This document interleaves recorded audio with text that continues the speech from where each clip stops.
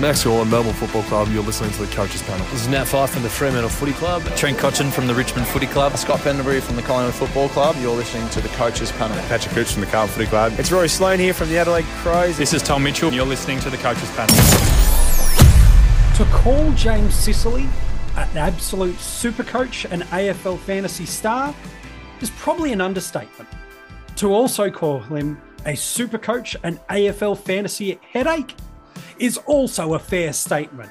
When he's hot, and when he's not, you want to get off. James Sicily, one of the best defenders going around, and someone that at some point in 2024 you want to own, but the question is when.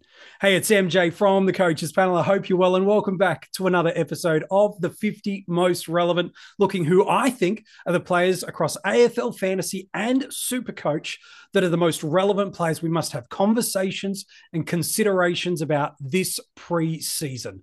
Joining me on this episode, chances are you've seen this man across the social media forums, especially on Twitter/X. He's a part of the Code Sports and News Corp Supercoach team.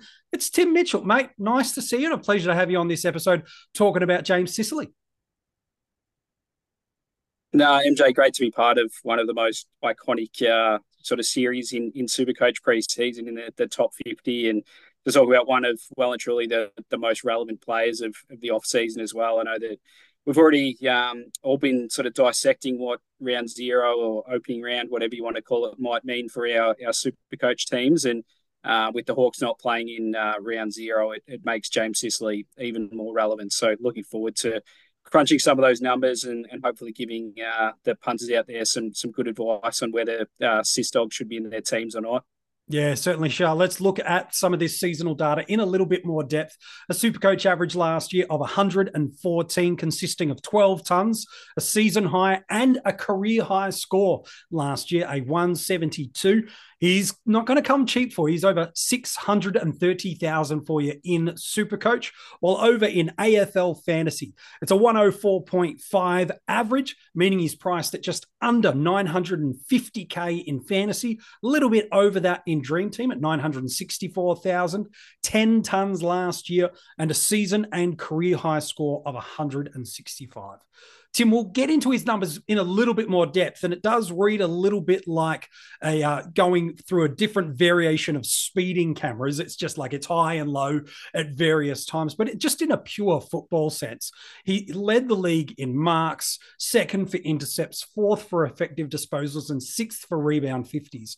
He's so critical to this Hawthorn rebuild that they're undertaking. If it wasn't for him, even more losses than what they had last year. But just watching him, he patrols the ground beautifully, reads the football with elite precision, and whether it be at ground or in the air, with kicks or by hand, gosh, he really is a special footballer. Love or hate him, he's a really nice player in that Hawthorn back six.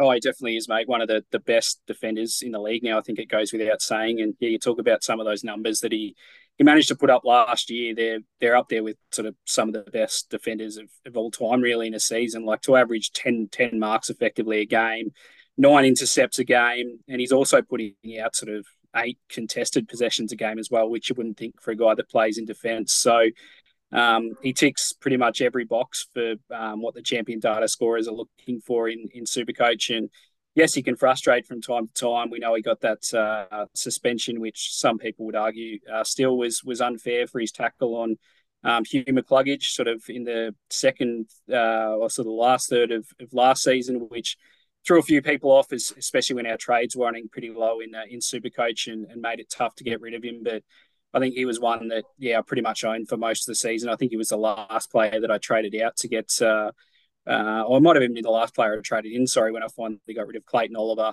And he rewarded me for most of the second half of last season. So, yeah, he's a player that you've got to think really strongly about owning, especially down to that intercept prowess that he has, because we know that in Supercoach in particular, like that attracts huge points, in particular intercept marks, which are a real strength of his game. First time in his career that he averaged more than 3 intercept marks a game. He averaged 3.5 last year. So I would suspect that that's going to continue to be a trend. And I think people would argue, MJ, that as Hawthorn gets better, maybe some of these numbers drop off because there's a little bit less ball in that defence. But I think it might actually be the opposite. Like you look at some of his numbers, and it seems to be that when the Hawks come up against some better teams, like when they played Collingwood last year, was one of James Sicily's best scores for the whole year. So I don't necessarily subscribe to the theory that as Hawthorn gets more competitive, and maybe there's a little less ball in their defence, that it might hurt James Sicily's scoring, because if anything, it might enable him to play a little bit looser than he has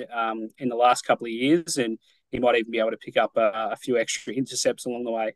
Yeah, I love that perception and that perspective too. And that's the beauty of the preseason, is getting to hear from these different voices in the Supercoach and AFL fantasy community that have different reads on the same thing, and see it and just help fill out the way we perceive the game of football. In AFL fantasy last year, that 104.5 and 10 tons, 7 of them huge, over 120, 3 over 130. And despite having a handful of games under 80, he still ranks second by average in that format amongst all defenders. While in Supercoach, the format that Tim certainly is strongest and most known for, that 114 average, you mentioned you had him right throughout the year, 12 tons, and a really strong conversion of hundreds to ceiling hundreds of 120 plus, 7 over 130 and 3 over 160. Whether or not you put the VC or C on him in those weeks is irrelevant. You get a guy in a line that's given you a 160 and multiple 170s. Doesn't matter. That protects bad rookie roulette calls. That boosts up scoring. And so anyone that's got that frequency of ceiling, you got to pay attention to. Second of all defenders by average. And here's the crazy thing.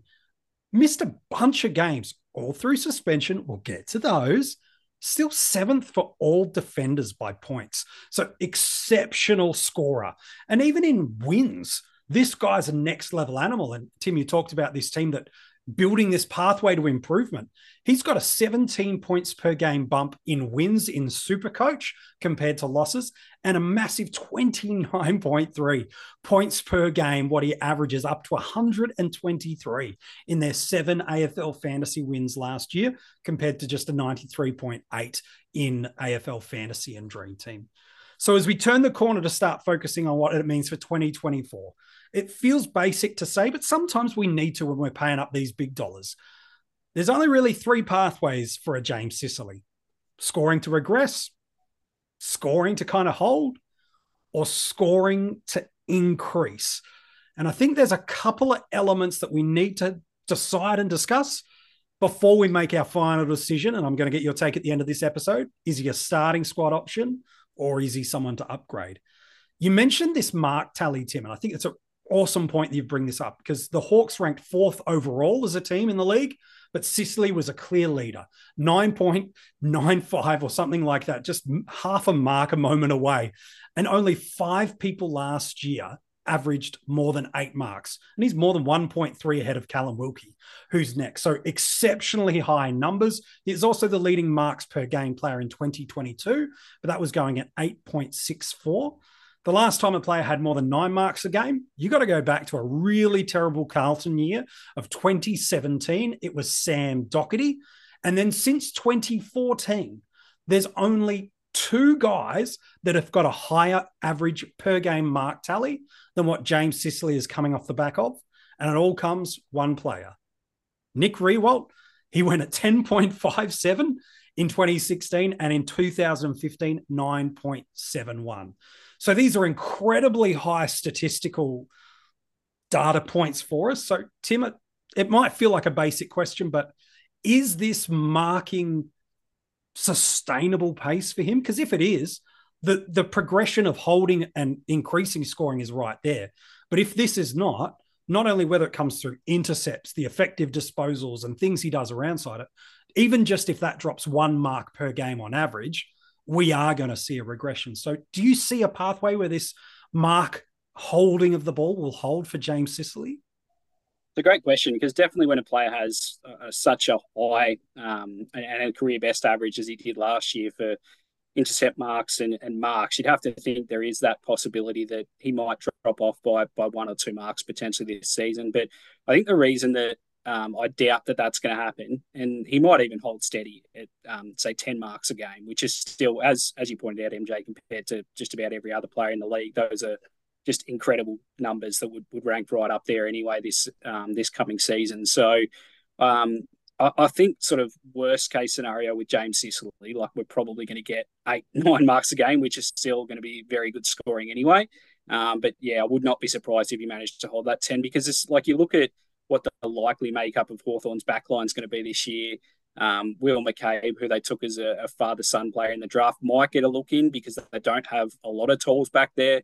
You think James Blank might play as one of the tall defenders as well, but James Sicily is still sort of so integral with his height to the way that Hawthorn backline sets up, really the way that whole Hawthorn team sets up. So I think that the best thing is that unless teams go very tall and James Sicily has to play a lockdown role, which sometimes hurts his scoring, Sam Mitchell seems to give him a lot of freedom, as you would suspect, being the captain of the team to, I don't know, read the ball, come off his opponent and take those intercept marks that are such a key point of his game. So I don't think if we do see a drop off, it's going to be a lot. But as you point out, if he, say, went down to 8 or 9 marks on average for a game, that might be 4 or 5 less points a game potentially. But then again, being such a quality player that James Sicily is, MJ, like it wouldn't surprise me if he picked up those 4 or 5 points in another way, whether it was more disposals, I don't know, more spoils, a little bit more contested footy. I'm sure he'd find a way to sort of potentially still average around 110 anyway. So not a player I'm all that concerned about. But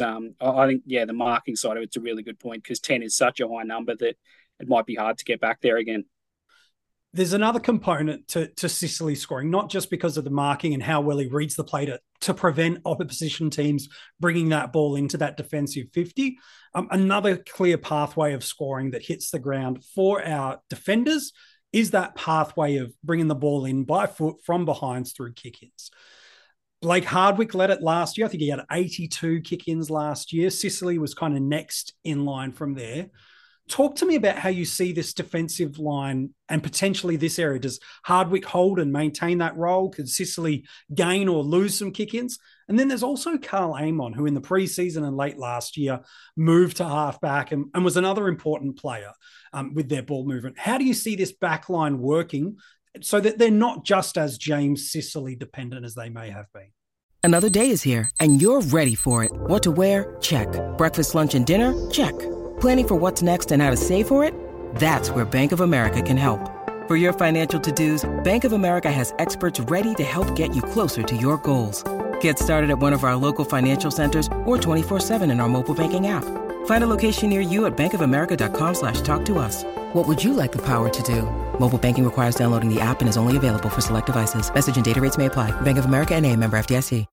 Yeah, they're one of the most interesting teams, I think, this preseason, Hawthorn, because apart from sort of some of their draftees, we haven't focused on them all that much in the last couple of seasons. Maybe last preseason we were talking about, say, James Warple, for example, and his increased role in the midfield. But I know a lot of people have been watching what's been going on the track down at Waverley pretty closely, and moves like Connor McDonald spending more time in the midfield with the dearth of forward options that we've got this year, or certainly premium forward options anyway, and whether he can be a breakout. But certainly the big one is Carl Amon and the extra time that he spent in defence late last year that you touched on there. I think 4 tons in his last 5 games, and they seem to have sort of really found a good role for him playing behind the footy. And all word out of Hawthorn this pre-season is that he's going to spend a lot more time behind the footy. But the big move has been, and what might mean that James Sicily picks up a few more kick-ins than he did last year, is that Blake Hardwick, who played a fair bit of footy as a junior forward, it seems like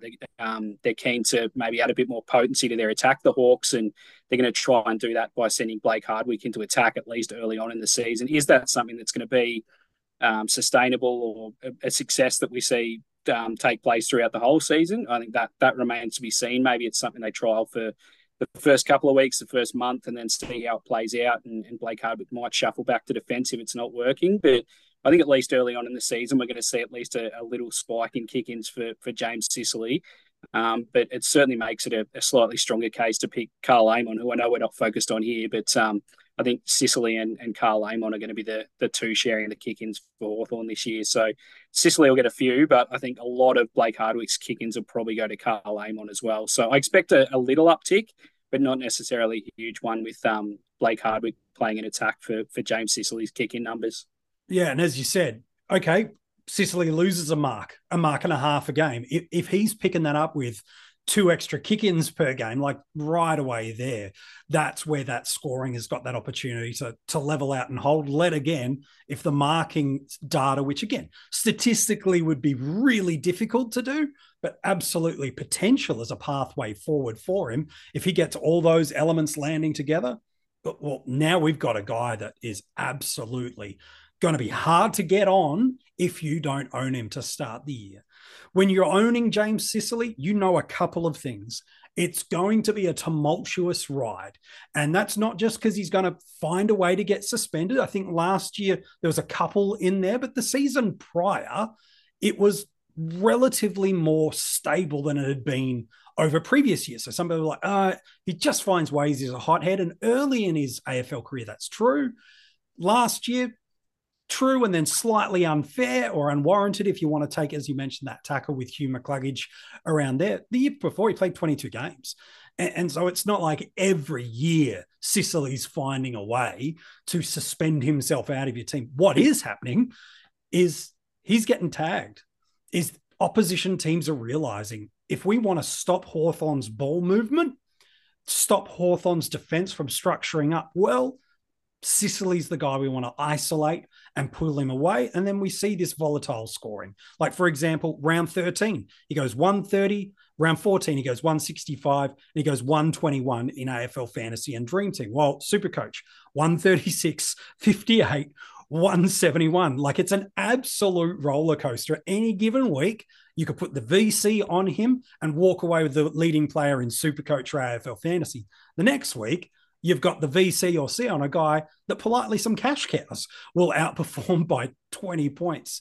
So when we look at him as a starting squad option, Tim, how close to you is the fixture important for you? I know you mentioned he doesn't have that opening round dilemma and he's not going to miss any of those early buys. How important to you are those elements in a starting squad? Or for you, are you very much in the mindset, I want the best players for as long as I can and I'll write out the good scores and the bad scores because I know I'll get both with Sicily? Yeah, fixture definitely important with, like, as we already touched on, that opening round and not having an early buy being one of the real considerations with some of these top dollar premiums this year. Like, I'm looking at, I don't know, players like Christian Petrarca at 670K, for example, and going, well, I know he's got, I think, around 5 or around 6 buys. So do I really want to pay almost 700K for a player that I'm going to lose, albeit for a best 18 round, only a month or so into the season? But we don't have that worry with James Sicily, thankfully. I think with the taggers, MJ, like, it's just so hard to pinpoint necessarily which players are going to go to those rebound defenders that do it so effectively, like James Sicily. And we've seen like Mitch Owens, for example, tag Tom Stewart in the past and do that pretty successfully as well. But you can't necessarily look at a fixture like you would for, I don't know, a player like Finn McGuinness, for example, that you know is going to do a tagging job just about every week and go, okay, well, if I want to avoid Finn McGuinness, these are the players that he's likely to tag early in the season. Where, I don't know, if you look at Hawthorn's draw early in 2024 and you go, well, which of these games might be potential tags? I think it's a lot harder to sort of potentially pinpoint when teams might try and lock down James Sicily. Like, there's been traditionally some good matchups for players like James Sicily. He seems to play really well against Collingwood, like I already touched on. Even a team like Richmond, which I'm sort of really fascinated to see how the Tigers set up and whether they don't allow some of the key players for opposition teams the freedom that we've seen under Damien Hardwick. Like, they've obviously got the new coach in Adam Uze, but in round 19 last year, James Sicily, like most halfback and quality halfbacks do against the Tigers, he had 28 disposals, took 13 marks and scored 171. So whether the Tigers are going to allow that same sort of freedom, I guess, remains to be seen. But the two real standout tagging jobs last year, weren't they, that teams did on James Sicily were round 20 when Hawthorn had its return game against St Kilda. So in round 11, he absolutely brained St Kilda, had 43 disposals, 16 marks, got 172. And from memory, he gave away a double 50-metre penalty late in that game that cost him a 200 score in Supercoach. If he hadn't done that, it would have been a 200 score and one of the best scores in Supercoach history. So that could have been absolutely anything. But the return game was only, I think, 8 or 9 weeks later, and Ross Lyon said, I'm not going to let this happen again. Cooper Sharman went to him, and if it wasn't for sort of some junk time disposals late in the game, Sicily wouldn't have even scored 100 Supercoach points. So he managed to drag himself to 102. But I think Eddie Ford set the blueprint, didn't he? So, like you touched on the sort of agony and ecstasy of owning James Sicily, and a lot of people sort of rode out his bye and rode out the suspension as well, which took in his bye after he got rubbed out in round 13, and then got him back in round 18 and thought, okay, well, hopefully my faith is going to be justified here after holding him for more than a month. And Eddie Ford absolutely blanketed him, was his lowest disposals apart from round 4 when he had 14 against the Cats. So from his hot streak anyway, his lowest disposals, he had 17 in that game and 58 Supercoach. And imagine holding him for that long and then he comes out and scores 58. Like, it couldn't have really worked out much worse. So there's definitely, going to be some frustrating games along the way. There always is with James Sicily, but I think they're offset more than anything, MJ, by those weeks where he goes 160 plus, which he tends to at least 3 or 4 times a year, and you're feeling like an absolute king of fantasy or super coach on those weeks that he does go absolutely massive.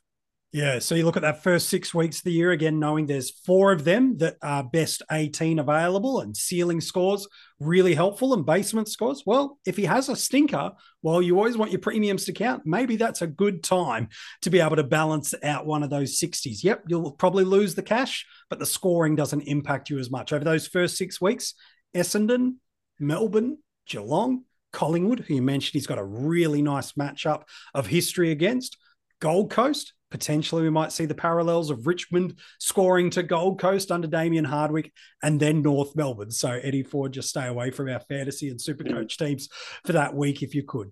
I suppose we know at some point in the season we want to own James Sicily because there's stretches of big tons and frequency of tons.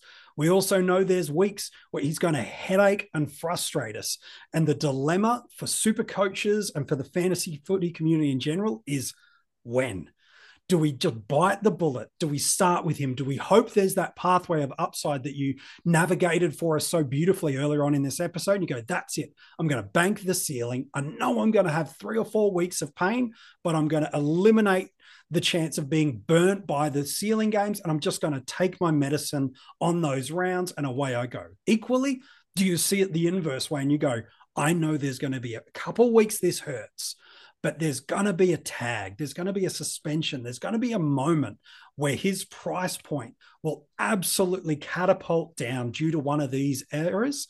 And I'm going to be able to jump on a top line defender with significant value. The answer is you can view both sides of that coin and feel justified in your selection.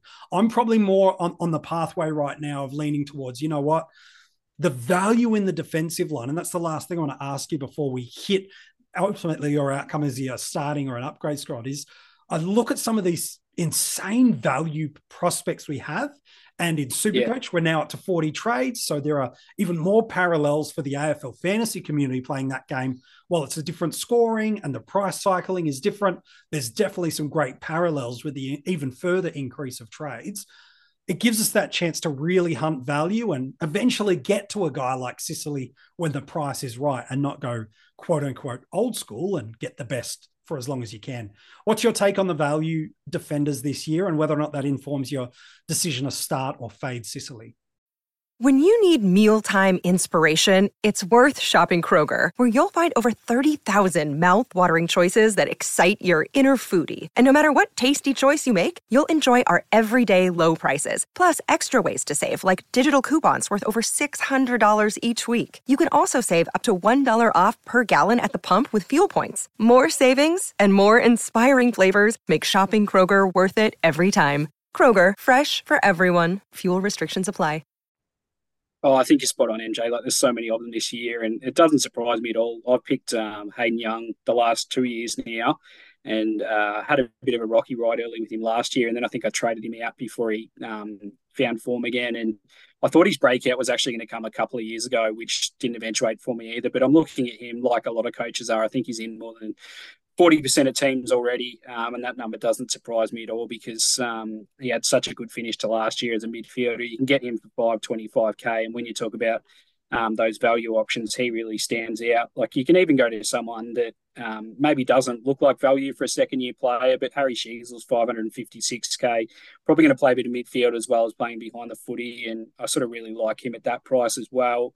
I know a lot of people have been burned by Lockie Whitfield in the past. I'm certainly one of those too, but He comes in as the 14th most expensive defender and had a really impressive second half of the year for GWS last year in terms of his Supercoach scoring too. But those are just the guys, I don't know, that jump off the page as sort of potential value in inverted commas at above 500k. Like even further down the list, there's some great options like Nazaya Wanganeen Miller, the number one kick-out player at St Kilda, 475k. Who looks like he could just be anything and really is sort of that go-to quarterback for the Saints. I'm really keen to see too, without waffling on and listing too many names, but just below him at 472k is Alex Witherden, who probably gets free reign in the West Coast defence without Shannon Hearn there now as well. And we know they took him west from Brisbane many years ago now to sort of get some quality ball use back in their defence. So I think he's going to be an important part of their backline as well. So there's just 5 options that are around sort of that 550 to 470k mark that if you wanted to potentially save some money and not go with James Sicily or one of those top price premium defenders, you could potentially go down that path and spend the money elsewhere, MJ. But like you said, I think any week where you don't have James Sicily in your team's a nervous one because you know that he has that massive ceiling. If he scores 160 or 170 and he's not in your team, you know that you're more than likely to be behind sort of 15, 20% of the competition, if not more, that are likely to have James Sicily in their teams. But like you said, the trade-off at the same time, and you touch on a good point with the 40 trades and us having more flexibility this year as well. But if you're patient last year and you took James Sicily on, he started at 624k, so he's about 10k more expensive this year. But the perfect time to jump on was just after round 6, and he got down to about 533k when he bottomed out. So you could have saved almost 90k, and he then went on a run of 128, 63, 134, 134, and 172 against St Kilda. So if you were prepared to be patient, wait those first 6 weeks out, yes, they would have been a tough watch if he'd gone big. But those that were prepared to take the risk and take on James Sicily last year got rewarded. Will it be the case again? We don't know because, like we've touched on a few times, he's got that huge ceiling, and he could come out and score 160 or 170 in round 1, and you're going to look like a fool for not picking him. But just as easily, you could end up looking like a genius for leaving him out if you end up getting him 100k cheaper or even more, sort of 7 or 8 weeks into the season. So I think the only other factor that we should touch on is sort of Hawthorn's selection because. And I know we've mentioned the makeup of their backline a few times, but there was a pretty telling correlation between Sicily's good scores last year and when James Blank was in the team. So he didn't play Blank from rounds 3 to round 8 last year. And in that period, James Sicily's highest score, I think he scored 128 once without Blank in the team. James Blank comes back into the team in round 9. And Sicily scored 134 that week and then scored the 134 and 172 the next couple of weeks. They had a bye. And then again, around 13, James Blank's in the team and he scores 136. So it goes without saying when they have that extra lockdown defender and James Sicily gets a bit more freedom, that's when his scoring's at his best. So if James Blank isn't named in round 1, you might want to reconsider James Sicily. But if James Blank's there, you get that spike in scoring that James Sicily gets when he has that extra freedom and is allowed to roam a bit more. Yeah, it's a really good shout. So in the 11 games he played with James Blank in AFL Fantasy and Dream Team, 114.5. He goes at 90.8 in AFL Fantasy. That's a scoring change of 23.8, and while it's a 23.4 scoring change that you mentioned there in Supercoach. So it's up at 123, 124, while it's right down at pretty much a flat line ton for us in Supercoach in that with and without split. So really nice pickup. Do you want to own James Sicily in your side? Well, the answer is yes. I've got him. Yeah, but I've got him. I'm going for the ONJ, but only because I'm a wimp. And like I hate taking players with massive ceilings on. And I'm probably, I don't know, more inclined to be a little bit more conservative than that. And I've made some pretty crazy trades in the past, which is probably where I take my risks. But especially with my starting side, I'd rather have a guy with a huge ceiling in there. And I think, like, I hate leaving Nick Dacos out, but I think with the early date that he's got with Finn McGuinness, and also the playing in round 0, so he's got an early bye as well. I think I'll probably go James Sicily over Nick Dacos, which might come back to burn me, but hopefully I can use those extra 40 trades to get Nick Dacos into my team sort of around round 6 or round 7, so I won't have to live without him too long. But I've got James Sicily sitting at D1 at the moment, and I imagine sort of barring anything unforeseen in pre-season, he's likely to be there come round one when Supercoach gets underway. Yeah, absolutely. So you're going to want him. Are you doing what Tim is and going, you know what? I'm just going to go for it. I'll take the medicine in a couple of weeks, and I know I'm going to get an absolute every single thumping score he has. I'm ensuring I'm on him. Or are you taking the pathway of, I'm going to hope for a little bit of regression in that mark area. I'm going to hope for a little bit of attention. I'm going to hope for that brain fart where he just has one of those days and then capitalize like you could have in 2023 and save yourself that $100,000 from that starting price point or not. At some point, you're going to want to own James Sicily. Absolutely. And as you own him, there'll be moments of joy and there'll be moments of pain. But either way, he's relevant for us in the classic formats of the game. Before we wrap up, let's look at what it means on draft day, just purely based on what he's done now for multiple seasons in this role. He's a clear D1 for us. And unless you're going super crazy and trying to get two defenders with your first two picks, I don't think you could even do that if you wanted to anyway. But Tim, where is he going on Supercoach draft for you? Is he a late first round? Is he second round? Does he even sneak through to the third round? Is that too far? Where do you see him going in Supercoach drafts? I think it depends where your first pick falls, mate. So if you've got an early pick, maybe in the first 4 or 5, and you can get one of the absolute top dogs in the midfield, we're talking like Bontempelli, Petrarca, or if you really like one of the ruckmen and you can get Tim English or even Max Gawn, if you're really bullish about him, I don't know, bouncing back and averaging 120 or 125, then you probably grab a midfielder or a ruckman knowing that they're going to score sort of potentially 5 or 10 points a game more than any of the defenders or certainly the forwards this year. But if your first pick falls late in the first round, especially if you've got, say, a 10-team draft and maybe you've got picks, I don't know, 9 and 12 or 10 and 11, I'd be looking at grabbing James Sicily at one of those picks as well and trying to get him into your defence because especially when you're playing a draft format that potentially has less players on field, if you've got one of those huge ceiling scores that James Sicily can provide, that could make a huge difference in a draft matchup in any given week. So, yeah, late first round, early second rounds where I'd be looking at getting James Sicily in my draft this year. Yeah, I like that take from Supercoach. I think in AFL fantasy he's a second round into the early part of the third. Again, it just depends on how you value that back line. Nick Dacos will almost across all formats be the first defender taken. But then when you start looking for ceiling and scoring capacity, you've got to look towards a James Sicily. Now, Tim, there's a special offer that the gang at Code Sports have put together for everybody. I'm going to put all the details and the link for you in the description below. But for the first month, you get access to Code Sports, which gives you the Supercoach Plus and all the behind the paywall articles. So all the great takes that the News Corp and Code Sports team are doing at the moment is behind that. You guys have been busy this preseason. It sounds like you've got a little bit more to come for us as well. Oh, mate, Supercoach BBL just wrapped up and I thought, I'm done. I might get to a couple of days at least to breathe and then we're pretty much straight into AFL preseason. So, yeah, there's a swathe of content already out there and I know the Phantom's been working pretty hard on some content as well. So, like you said, it's $1 for the first month to try out that offer for Code Sports. You get access to Supercoach Plus. So you get all the sort of background stats and ownership stats and everything else that the best super coaches have access to.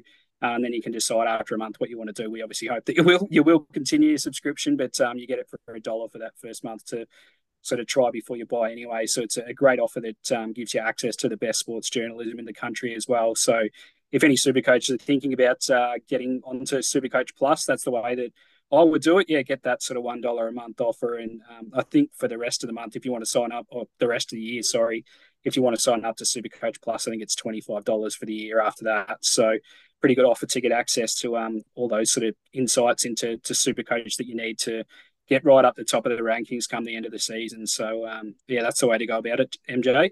Yeah, well, it'll save you a ton of spreadsheet work because the data is all there for you and it's compiled really nicely. So if you want to support what the guys are doing at Code Sports and Supercoach, make sure you do that. As I said, the details are in the description of this episode so you can go and check it out.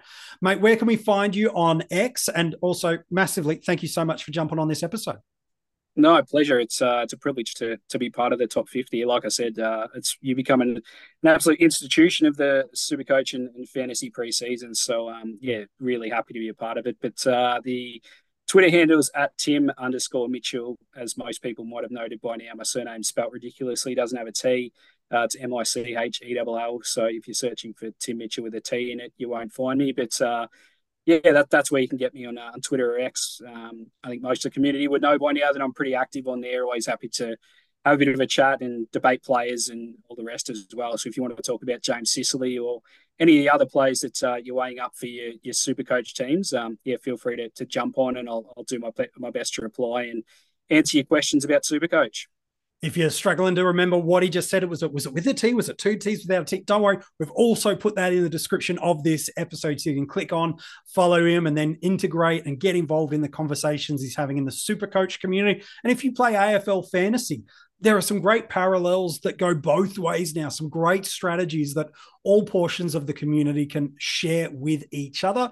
If you are enjoying the 50 most relevant and some of the incredible guests we've had so far and some that are still to come, you can go and check the articles that sit alongside these audio and video episodes. Simply check out coachespanel.tv. That is the website. A new article every single day during the preseason. We also drop these audio podcasts. So wherever you listen to your audio podcast, search for the Coaches Panel. Make sure you subscribe and leave a 5-star rating and review. We might even read out your comment and review on one of these episodes of the 50 most relevant. And in 2024, we thought, you know what? Let's give YouTube a go. Hey, so now there's the video episodes. So make sure you're subscribed along to that. Turn the notifications on. And if you are watching this on YouTube, what do you think James Sicily averages this year? You can comment below and let us know what you think he averages this year in Supercoach.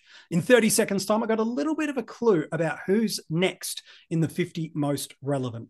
But if you are enjoying these daily videos, articles, and podcasts, let alone the opportunity to interact with us across social media, we'd encourage you to become part of our Patreon supporter group. For as little as $2 a month, you can jump in, get access to a bunch of additional content, fantasy footy community groups, and then you can jump right up to that premium tier with a bunch of other rewards, including getting the audio episodes of the 50 most relevant a day early. So you want to stay ahead of the pack? That's a really easy way to do it. The details to join our Patreon are in the description of this episode. So who's tomorrow in the 50 most relevant?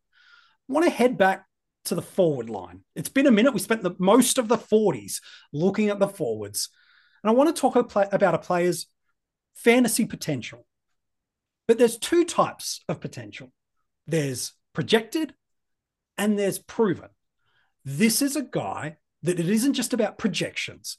It's about proven.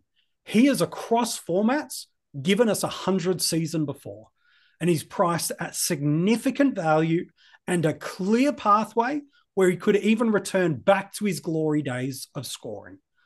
There's some risk associated with him, but it wouldn't be a fantasy footy preseason, and it would explain exactly why he's priced where he is. Who is this forward eligible player that's got 100+ proven potential that's at a significant value space for us in 2024? You'll find out tomorrow in the 50 most relevant.